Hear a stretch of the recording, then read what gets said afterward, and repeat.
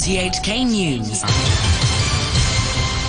It's 1 o'clock. I'm Barry O'Rourke. The top stories. New People's Party lawmaker Regina Ip backs a planned shake-up of government, saying it needs better coordination. Health officials give the all-clear for COVID jabs for people aged between 18 and 59 who are at higher risk or need it for other reasons. And Australians go to the polls in an election in which independents may end up calling the shots for the next government. New People's Party lawmaker Regina Ip has thrown her weight behind the government reorganisation plan. She said the administration needs to improve interdepartmental coordination and the new deputies will be able to work on that.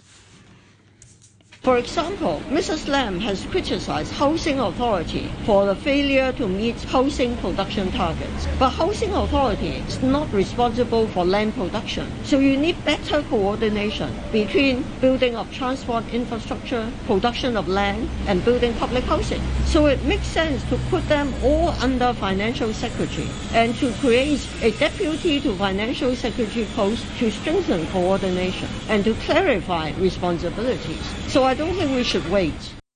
Mrs. Ip, who chairs a LegCo subcommittee to study the proposal, said she's hopeful the plan will be approved for Mr. Lee to appoint his ministers.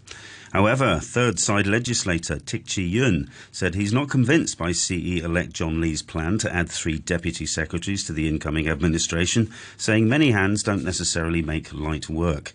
He told an RTHK radio programme he currently only supports the outgoing CE Carrie Lam's plan to expand the government structure to 15 bureau, saying there's clear division of responsibilities. Lawmaker and unionist Lam Chun Sing, meanwhile, said he would consider supporting Mr. Lee's restructuring package if he clarifies it. I think the government should explain more to the public about the new posts, whether they can coordinate different departments to achieve our goal. For example, the Northern Metropolis Development and other new development plan, they have the ability to coordinate different departments. And I think the government should explain more whether we use the expenditure is appropriate. The government says that from today, uninfected individuals between 18 and 59 who are at higher risk of COVID-19 exposure or need it for other reasons can opt for a 4th dose of coronavirus vaccine from today, regardless of whether they've had the BioNTech or the Sinovac vaccine previously. Sean Kennedy has more. In a statement, health officials said that from today until Wednesday, people eligible for the 4th dose can go to community vaccination centres, except for those at private hospitals and the satellite community vaccination centre at the Leighton Centre or hospital COVID-19 vaccination stations to get a same-day ticket for vaccination. They said that from 8 a.m. on May the 26th, members of the public can book a 4th jab online. They said people aged between 18 and 59 choosing to get a 4th jab may choose to wait 6 months from their 3rd jab. People over 60 have been eligible for a 4th jab since early April. Health officials say they didn't find any COVID infections after an overnight lockdown at a Siu Sai Wan residential block. Around 750 residents of Gar Choi House at Huey Tsui Court were tested during the exercise. Voting is getting underway in Australia's general election, with the opposition Labour Party, led by Anthony Albanese, hoping to end 9 years of Conservative rule. Labour has been ahead in opinion polls since the campaign began, but observers say the outcome is too close to call. The Prime Minister, Scott Morrison, has urged voters to stick with the Liberal National Coalition government that he says has led Australia through the coronavirus pandemic. Climate change is also an important issue for many voters, as the BBC's Shaima Khalil reports. Climate change is one of the country's biggest issues, yet it's hardly featured on the campaign trail. Both major parties have committed to net zero emissions by 2050. However, both have also pledged support to Australia's lucrative coal mining industry. By contrast, independent candidates have put climate action at the heart of their policies, which has made them a real threat to previously safe government seats in the big cities, including Sydney and Melbourne. Experts say that with an election as close as this one, they may hold the balance of power. And now to the weather. It'll be mainly fine and hot apart from isolated showers this afternoon with light to moderate southeasterly winds. The outlook, sunny intervals and a few showers in the next couple of days. The temperature is 30 degrees Celsius. The humidity is at 64%. You're listening to RTHK. The time is 5 minutes past 1. The mainland reported some 1,130 new local COVID infections, with the bulk of them, some 860 cases, coming from Shanghai. 84 of the cases were symptomatic, while the rest did not show any signs of infection. The financial hub also reported one more COVID-related death. Officials said the city is on track to resume moving back to normal gradually, including a reopening of 4 metro lines tomorrow. Speaking through an interpreter, Xiao Weizhong from Shanghai's metro operator said officials are prepared in case of a COVID outbreak. If several people are infected or in the surroundings of the subway stations, there were some severe infectious cases, and there are some intermediate risky areas or high risky areas, we may close the subway station again or ground the train to a halt, certainly. If we found any case, we will register their information and transport this person in coordination with certain entities, and we will do the quarantine and the disinfection work accordingly. Elsewhere, Beijing logged 58 symptomatic cases and Sichuan saw 32 more of such infections. North Korea has reported more than 200,000 new cases of coronavirus and at least one death for a 5th consecutive day. The country first reported an outbreak of COVID, or what it calls fever, 9 days ago and has registered well over 2 million infections since. 66 people are confirmed to have died. There are concerns that North Korea, which lacks the resources to test, treat or vaccinate against the virus, could be underreporting the number of infections and deaths.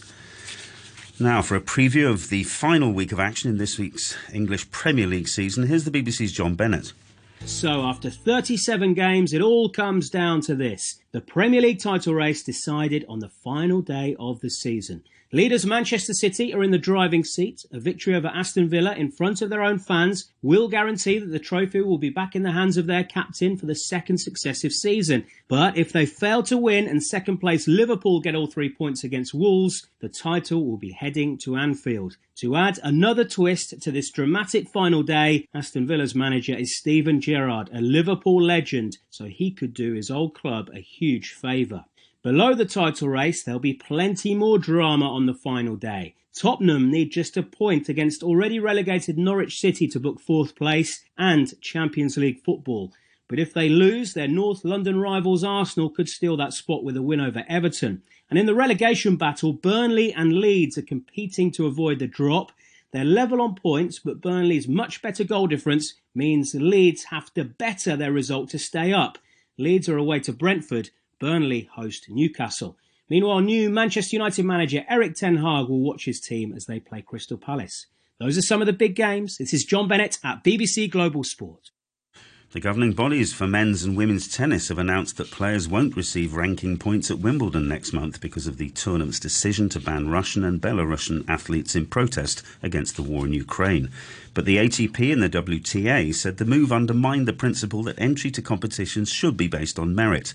The BBC's Russell Fuller reports. Wimbledon will begin as planned on June the 27th, but without the ranking points, which are such a valuable currency for players as they seek entry into future tournaments. The UK government wrote to the tours earlier this week to say it fully supported the All England club's position, but the ATP has pointed out the club was not forced to reach this decision. Although many players are unhappy about the ban on their Russian and Belarusian colleagues, a significant number are dissatisfied they will not be able to compete for ranking points. Golf now, and Rory McIlroy had his chance but missed out in the second round of the second golf major of the year, the PGA Championship. The BBC's Ian Carter reports. Rory McIlroy missed a fine opportunity because his afternoon round coincided with the winds dropping and perfect conditions.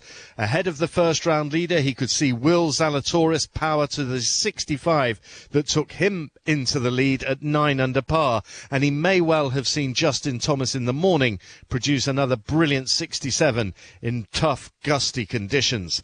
But McIlroy managed only one birdie in a disappointing 71. At 4 under, he's 5 shots off the pace. Tiger Woods, meanwhile, battled to a 69, and that ensured the former world number 1 made the cut, just as he did in his comeback at the Masters last month.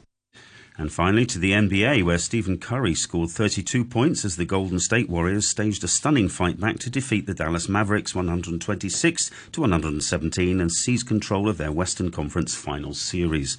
The Warriors overturned a 19-point first-half deficit, and the six-time NBA champions are now 2-0 up in the best-of-7 series. And you're listening to the news on RTHK. RTHK Radio 3. Before doing a COVID-19 rapid antigen test, read the user guide carefully and follow each step as instructed. First, prepare a clean surface and wash your hands. For a nasal swab, insert the swab into your nostrils and rub it against the walls of each nostril several times as instructed. Submerge the swab tip fully into the buffer solution and stir. Squeeze droplets of the solution slowly into the well of the test device afterwards. Wait for the time specified in the user guide and read the result. Results taken beyond the time limit will be invalid.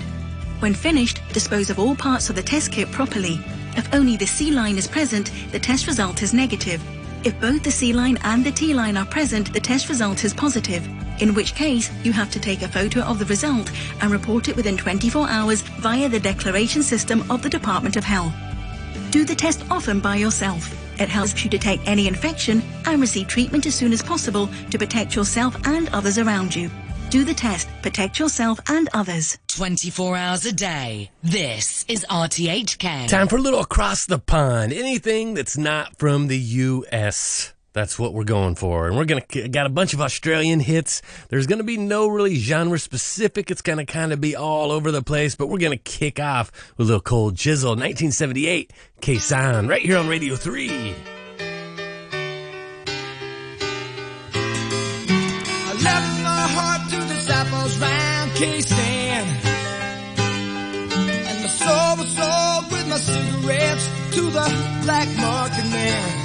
I had the Vietnam cold turkey from the ocean to the Silver City, and it's only other vets could understand about the long forgotten dark side guarantees, how there were no V-Day heroes in 1973.